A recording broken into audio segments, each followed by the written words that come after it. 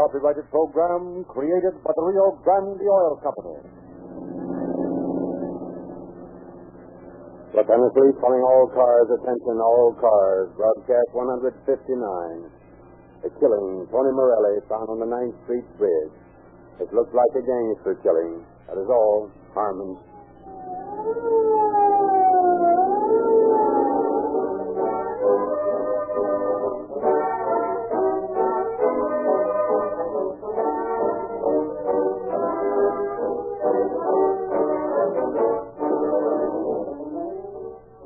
Let me ask you, why do you go to the movies?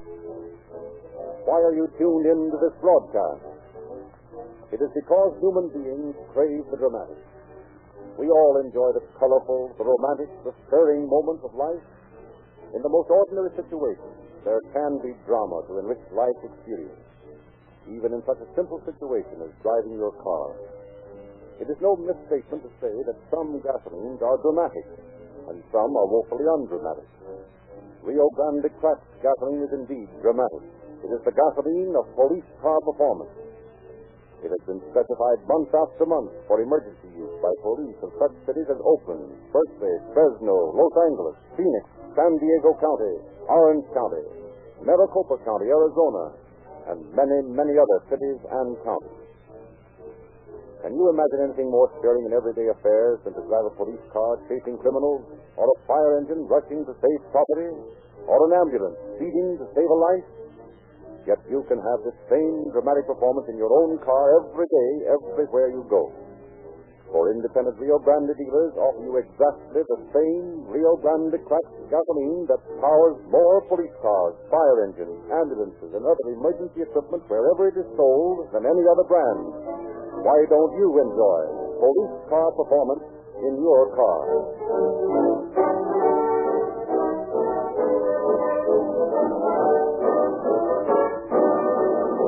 Once again, it is our pleasure to present Chief James E. Davis of the Los Angeles Police Department. Chief Davis. Good evening, friends. Tonight you will hear the story of a man who was too weak to resist the magnetic pull of easy money. He wasn't a Dillinger, a baby-faced Nelson, or a cold-blooded killer. Yet his crime was just as brutal as any of these gangsters might perpetrate. Even worse was the fact that he broke a trust not only with himself, but with society as a whole, by using his badge of authority as a means of protection. It is hard to believe that any individual, faced constantly with proofs of the stupidity of crime, could defy every tradition and resort to a criminal act. Yet that is just what happened. What his reward for this move was will be told in tonight's story of the criminal policeman.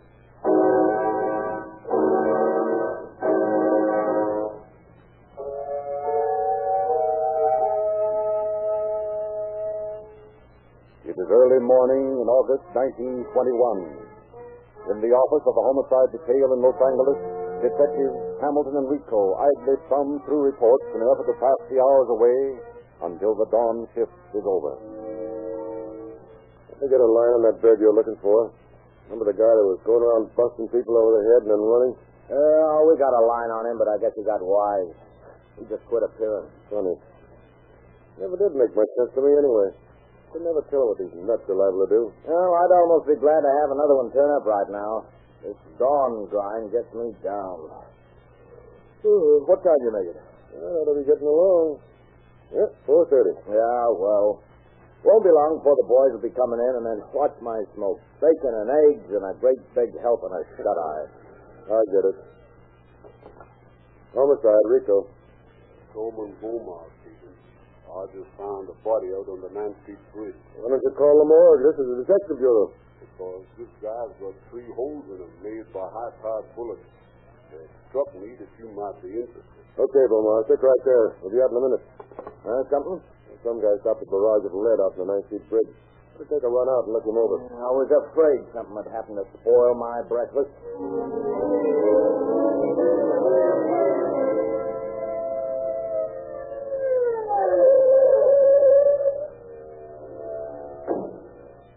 Bomar? That's right. Hamilton's my name. This is Detective Rico. Where's this fellow you called about? Over there in the gutter. Hadn't moved him, just made sure he was dead. That shouldn't be hard. Hey, he really got it. I know this guy. It's Tony Morelli. What's his claim to fame? He had a record. Been hung in a couple of times for larceny, and lately we picked him up on suspicion of bootlegging. He's got friends, though, and we haven't been able to pin anything on him. It looks as though his friends decided to fix things up. Yeah, it's a racket killing, all right. 3 slugs clear through him.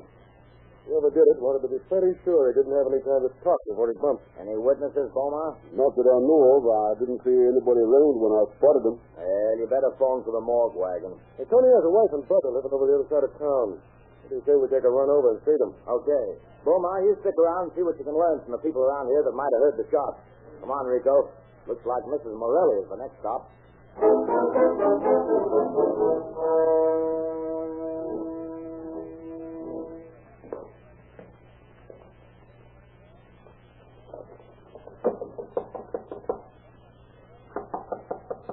I'm coming for your horse. Hello, Mrs. Morelli. Remember me, don't you? Sure. Where's the Tony? We got some bad news for you, Mrs. Morelli. Perhaps you'd like to sit down. You've got the Tony in the jailhouse. He's not to do anything. He's a good man. He's not to do Just a anything. moment, Mrs. Morelli. Tony's not in jail. He's not in jail. No, Tony's dead. Oh. He was murdered early this morning. Oh, Tony's dead. No, that's not right. He's not dead. We're sorry to have to bring you such bad news, Mrs. Morelli. Unfortunately, what Detective Rico says is true. Someone shot your husband early this morning. Teresa Madonna. Tony, oh, he's such a good man. Oh, Santa Maria. Oh, What's the matter? Oh, it's Tony. He's a shot. Oh, Tony. Stephen, they got him alive. Who's Stephen? Oh, he's a cop, just like you. He was always coming over to have a drink with Tony. Oh, I didn't like it. And now look at what's happened. He's a killer, Tony. What makes you so sure it was Stevens that did it? Oh, he was here with Michael last night about 9:30. They said they was going out and get drunk. Tony gets too friendly with this fellow. I know something like this would happen. Stevens, he is no good. You don't like this Stevens much, do you? I like him. I hate him. Perhaps you better come down to headquarters and make out a report of all this. All right. I don't think there's much of this, Rico. Stevens was investigating the bootlegging going on around here. He probably had something on these people, and they want to put him on a spot. Yeah, we'll check with him when we get back to the station. You're set, Mr. Morelli. We'll take a run down to Central. Now, all right with me. Just a cop. Bump off on my brother, Tony. I'm going to see that he gets a payback. He couldn't do that and get away with it.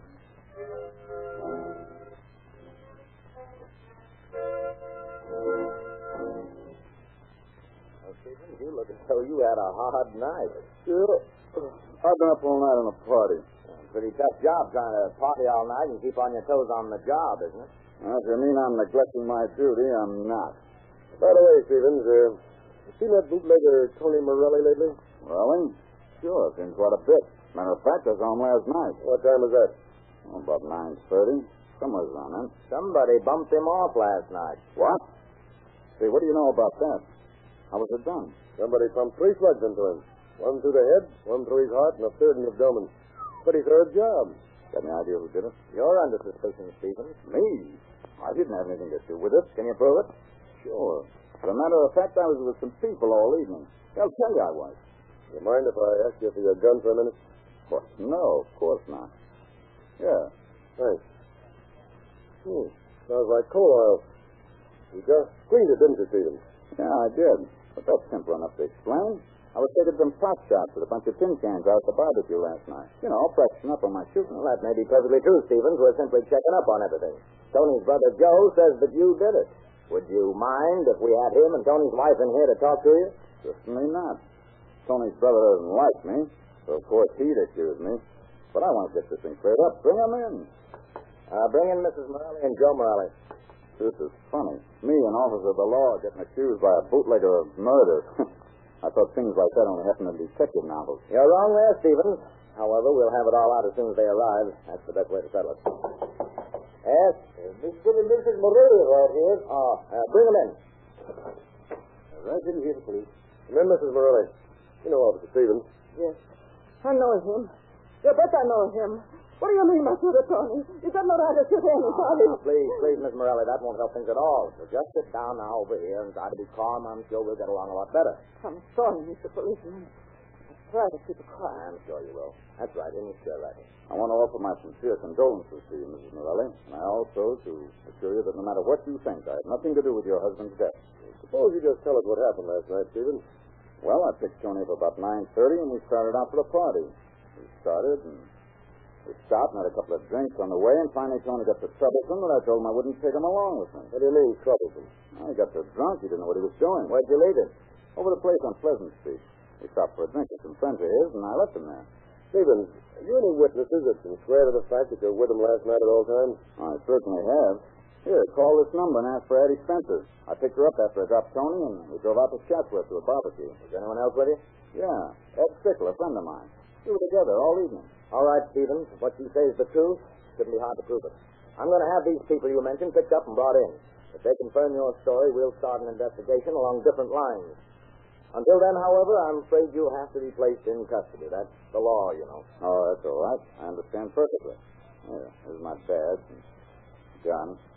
I'll pick them up after you talk to the witnesses. Seem pretty sure of yourself, Stephen. Why not? I have a perfect alibi. That should be sufficient. Alibi? Right, Stephen. Perfect alibi. This is.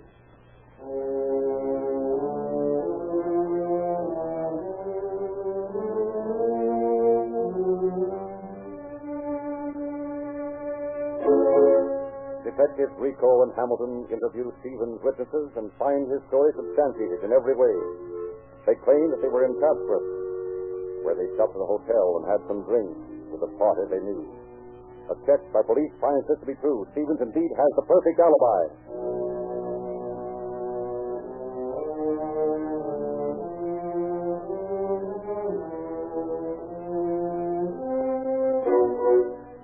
Months go by. 8 months in which Detective Rico never relaxes his vigil of checking Stevens' every move.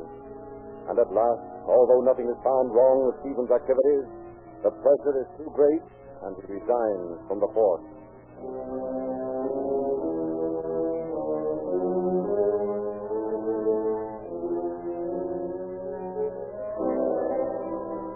Periodic checks on the ex-officer's moves fail to bring to light anything of importance, and then one day Stevens disappears from the city, and the Tony Morelli killing is placed in the unsolved files under the heading Gangster Killing. Time passes. 9 years roll by. New crimes occupy the headlines. New names appear on the police roster. The Tony Morelli killing is forgotten. Nothing remains but a musty paper in the police file. Then, one morning in the office of detective... King speaking. There's Mr. Spencer out there to see you, Lieutenant. Did he say what he wants? Well, he wants to see you, sir. He said it's something important. All right. Send him in. Yes, sir. Spencer. Never heard that name before. Probably some guy with a petty complaint. I should have been out. Come in. Lieutenant King? That's right. Come on in. Thank you. Well, what seems to be your trouble, Mr. Spencer? That's right, isn't it, Spencer? Yeah, that's right. Don't suppose you remember the name. No, I can't say that I didn't. I think you will. Anyway, I believe I have information for you that will solve one of your murders. What the devil do you mean? I mean just that. If you're interested, I can tell you who killed Tony Morelli. Tony Morelli? Oh, yes, that's that gangster killing. My ex-wife was the principal witness in that case. She was half of the alibi, and now she wants to talk. I guess it's on her conscience. Anyway, she called me yesterday and told me that she had information that she couldn't hold any longer, so I came to you. Where is your ex-wife, Mr. Spencer? Well, she has a place out in Hollywood. Here's the address. Excuse me a minute.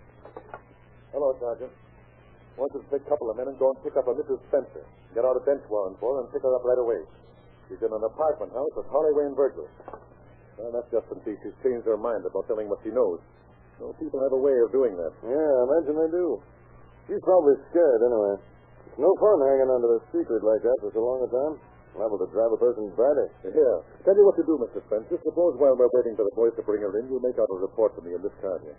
Just a matter of routine, of course, but it's necessary. Oh, sure. Don't like the idea of having my name floating around police headquarters, but if you need it, it's okay with me. Just answer these questions? Yeah, that's right. Okay, let's see. Name, Tom Spencer. Occupation? None at the moment.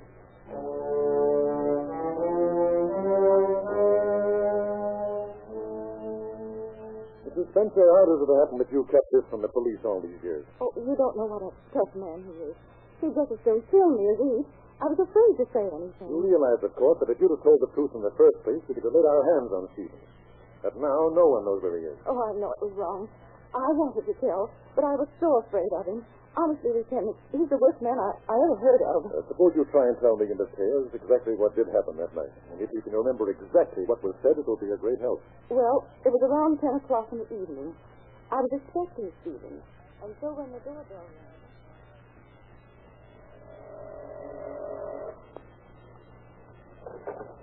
Hi, Addie.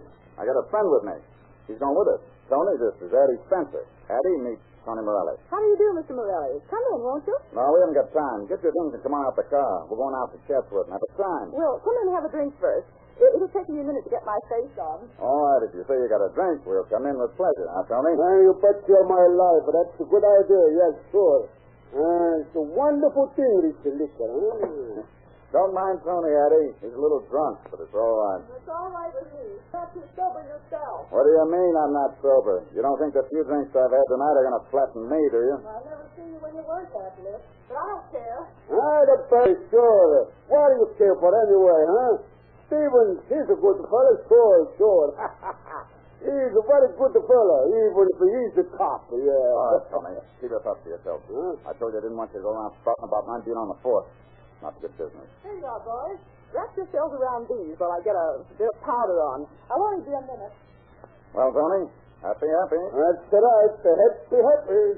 Come on, let's get drunk and break things. No breaking tonight, Tony. Huh? We're out for a good time. That's the trouble with you. All the time afraid that you have a little fun. You're just a lot of talk. Yeah? Listen, Tony, if you weren't so drunk, I'd show you how much talk I have. Well, I'm not half so drunk as you think, huh? I'm not so drunk. I don't remember a couple of things you told me that you wouldn't want certain people to know. Shut up. What's the matter, huh? You afraid I'm going to spill it, huh? Tony, for the last time, Tony, keep that mouth of yours shut or I'll shut it permanently. What's the matter? Here. What do you boys want to be arguing for? Come on. Finish those drinks and let's go. Okay, Addie. But remember, Tony, I'm not fooling about what I said. If you want to remain healthy, keep your mouth buttoned. Okay. I'm sorry. All right, forget it. Come on, Eddie. We're off in a cloud of smoke. You and Cody get in the back seat, Eddie. We're picking up Ed Stickle. He's going with us. Who's here? That's some more of your business. Pile in, Eddie. All right, come on. You all set back there? Sure, we're nice and happy, Eddie? Sure. Everything's all right tonight. You bet you my life. How do you like the way this bus rambles? I think you're driving too fast. Remember, you've been drinking? That's right. Hey, listen. What would your policeman friend say if they caught you? I wouldn't like that, eh? Oh, lay off of him, will you? That's right, Eddie. Stick up for Papa. Sure. A very funny picture that would have made, huh? Promising a younger police officer arrest for driving while drunk. Wise guy. What's up now? This is where we pick up Ed, that's all. Hey, Ed. Come on, make it fast. Hold everything. You remember Ed, don't you, Eddie? Sure, I know him well. Not too well, I hope. Oh, don't be silly. Okay, open the doors and let me in. Hello, Eddie. How's things? Hello, Ed. Not bad. Ed, the guy in the back is Tony Morelli. Tony, meet Ed Stickle. Sure, I'm glad to meet you. Yeah. Where we heading for? Out to Chatsworth. There's a barbecue out there. I thought we might take it in and get a bit blind. Might be fun. Yeah, we're not doing so badly by not getting blind business right now. How many are down tonight, huh? Not so many. I'm all right. Sure, he's a plenty drunk, yeah. Hey, he's the thing I'm a drunk. But he's the one that takes it the drunk, you know. He's just a big flat to put on the loose. Tony, I'm telling you to shut up, and I mean it for the last time, Terry. What's the matter with you? Can't you take a little joke? This is no joke. Are you going to keep that trap up? Hey, watch yourself, Charlie. You're in the 9th Street Bridge, you know. Not out in the stick somewhere. I don't care where I am. I'm tired of that guy back there making crack at me. Just the cover that transportated. Watch out, Charlie. Are you going to stop laughing at me? Look out, Eddie. That's what I do to guys that don't know when to stop. Come on, drag that dirty rat out there and I got a pencil head. Take this gun. Okay. Here.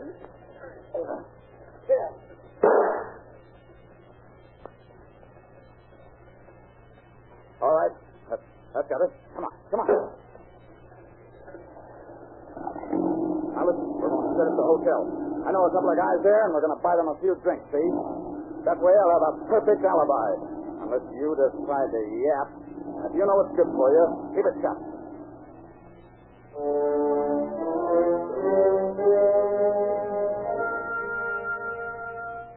And that's about all of it, Lieutenant. Yeah, and you've been going around for 9 years with that knowledge? Then it doesn't do any good for us to cry about it now. Lieutenant, will you lock me up in jail? Of course not, Mrs. Spencer. But I want you to. I'm afraid of Stevens. If he's liable to get wise that it was me that talked and find me, I'm afraid to go home. Don't you worry, Mrs. Spencer. We'll see that you have all the protection that's needed. I'll have a couple of men with you all the time until we fix Stevens up. Send in Officers Nolan, Fitzgerald, and Filchett. I want to see them right away.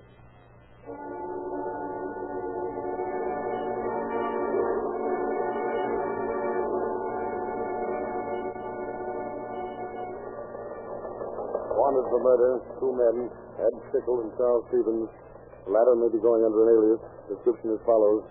Number 1, height 5 feet 10 and a half, weight approximately 140 pounds. Get this up right away, Eddie. See that it makes the next edition. All citizens are asked to be on the lookout for 2 men by the names of Eddie Stickle and Charles Stevens. Descriptions are as follows. And a few days later in the county jail, it turns he happens to look at an index card. Holy mackerel. The guy in this car ain't that Stickler there that's wanted. I'll eat my hat. He's sitting right down there in tank 4 in the drunk charge.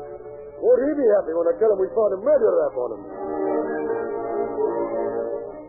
Thus, the first of the 2 wanted men is found and booked on suspicion of murder. Under questioning, Stickle admits his participation in the shooting and verifies Addie Spencer's story. Within 5 days, his case is before the court. A first-degree murder verdict inevitable. As the scales of justice swing with the testimony of witnesses, there is no doubt in the prosecution's mind as to a conviction. But out of a clear sky, the testimony of the coroner in charge explodes like a bolt of lightning. It has been proven in this court that the defendant, Edward Stickles, deliberately fired 2 shots into the body of one Tony Morelli. The defendant admits this to be the truth, but there can be no murder charge against him. In the testimony of the witness, it has been stated that the first shot was fired by Charles Stevens, the fugitive. This shot penetrated Morelli's brain, making death certain within a space of at the most 15 seconds. And the shots fired by the defendant were at least 30 to 60 seconds later. Therefore, Tony Morelli was already dead when the second bullet hit him, and you cannot murder a corpse. Thus, in one of the most amazing reversals of testimony, Edward Stickle finds himself saved by a matter of 30 seconds. And the hunt turns once again with renewed interest to Charles Stevens, fugitive from justice. Clue after clue is run down only to prove to be a false alarm. Detectives follow a man answering Stevens' description halfway across the continent, only to find on close scrutiny that he is not the wanted suspect.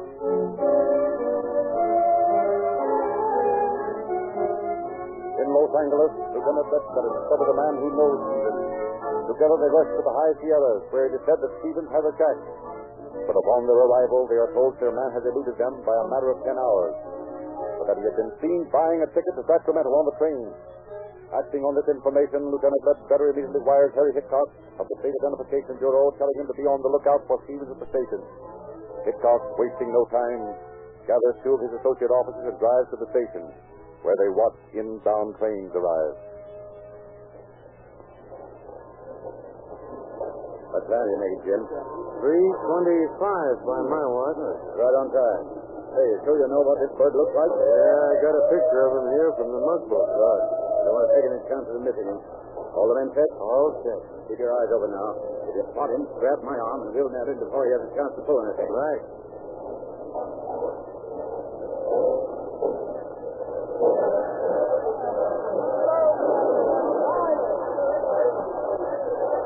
Hey, there he is. Come on. Good boy, Jim. You take him by the left arm. I'll grab his right. Okay. Grab him. Keep on walking, Stevens. We've got you. Hey, what's the idea? You haven't got anything on me. You're coming along quietly, Stevens, or do we have to take you? I don't know what you're talking about. What's the charge? Those bracelets on it, Jim. Just for precaution's sake. There you are, Mr. Stevens. Right where you belong. On the wrong side of a pair of police handcuffs. Stevens has returned at once to Los Angeles, where he is scheduled to face trial on a charge of first-degree murder. All through the preliminary days of the trial, he sits mostly listening to the testimony, steadfastly denying any knowledge of the crime. But in the minds of the police, this man is no ordinary criminal. He is a fellow officer who has violated his trust. And finally, as the last rays of sun are filtering through the windows into the hushed courtroom, Charles Stevens, ex-officer and murderer, stands silently in front of Judge W.V. Tryon to receive his sentence. You thought because you wore a police uniform that you were beyond the law. You violated your oath to enforce law and order. You violated the commandment, thou shalt not kill. You sought immunity from your crimes behind the uniform you disgraced. But the law applies to every one of us, to the policeman as well as to the civilian. Because you acted beyond the law, Charles Stevens, and killed a man not in the line of duty, you are to pay the extreme penalty. I sentence you to be hanged by the neck until death.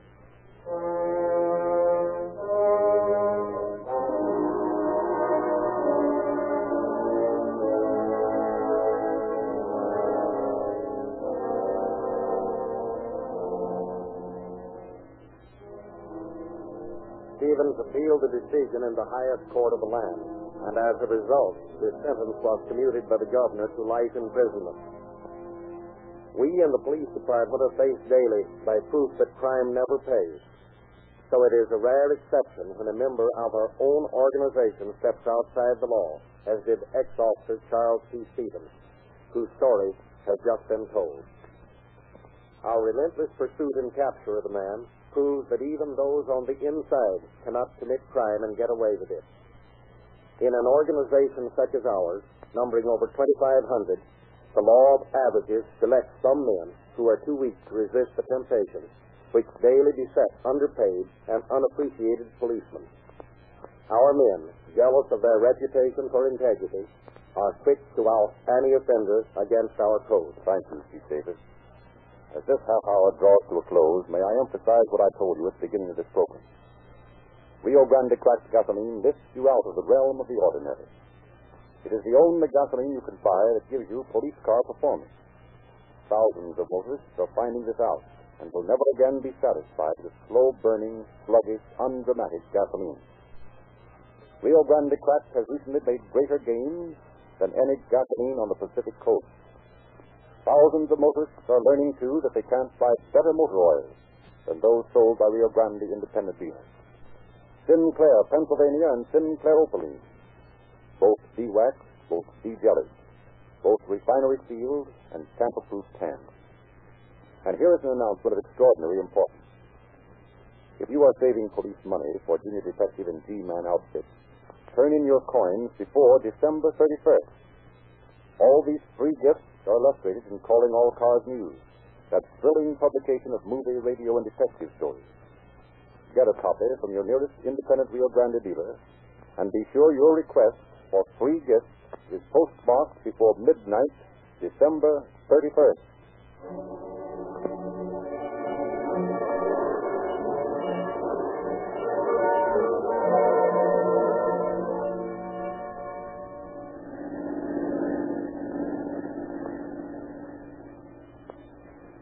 Los Angeles Police calling all cars, attention all cars. A cancellation broadcast 159.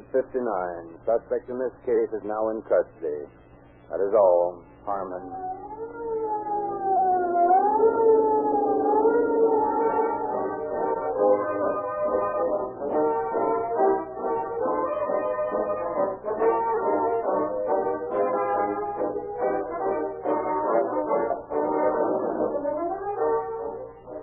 This is your narrator, Frederick Lindsley, bidding you good night for the Rio Grande Oil Company.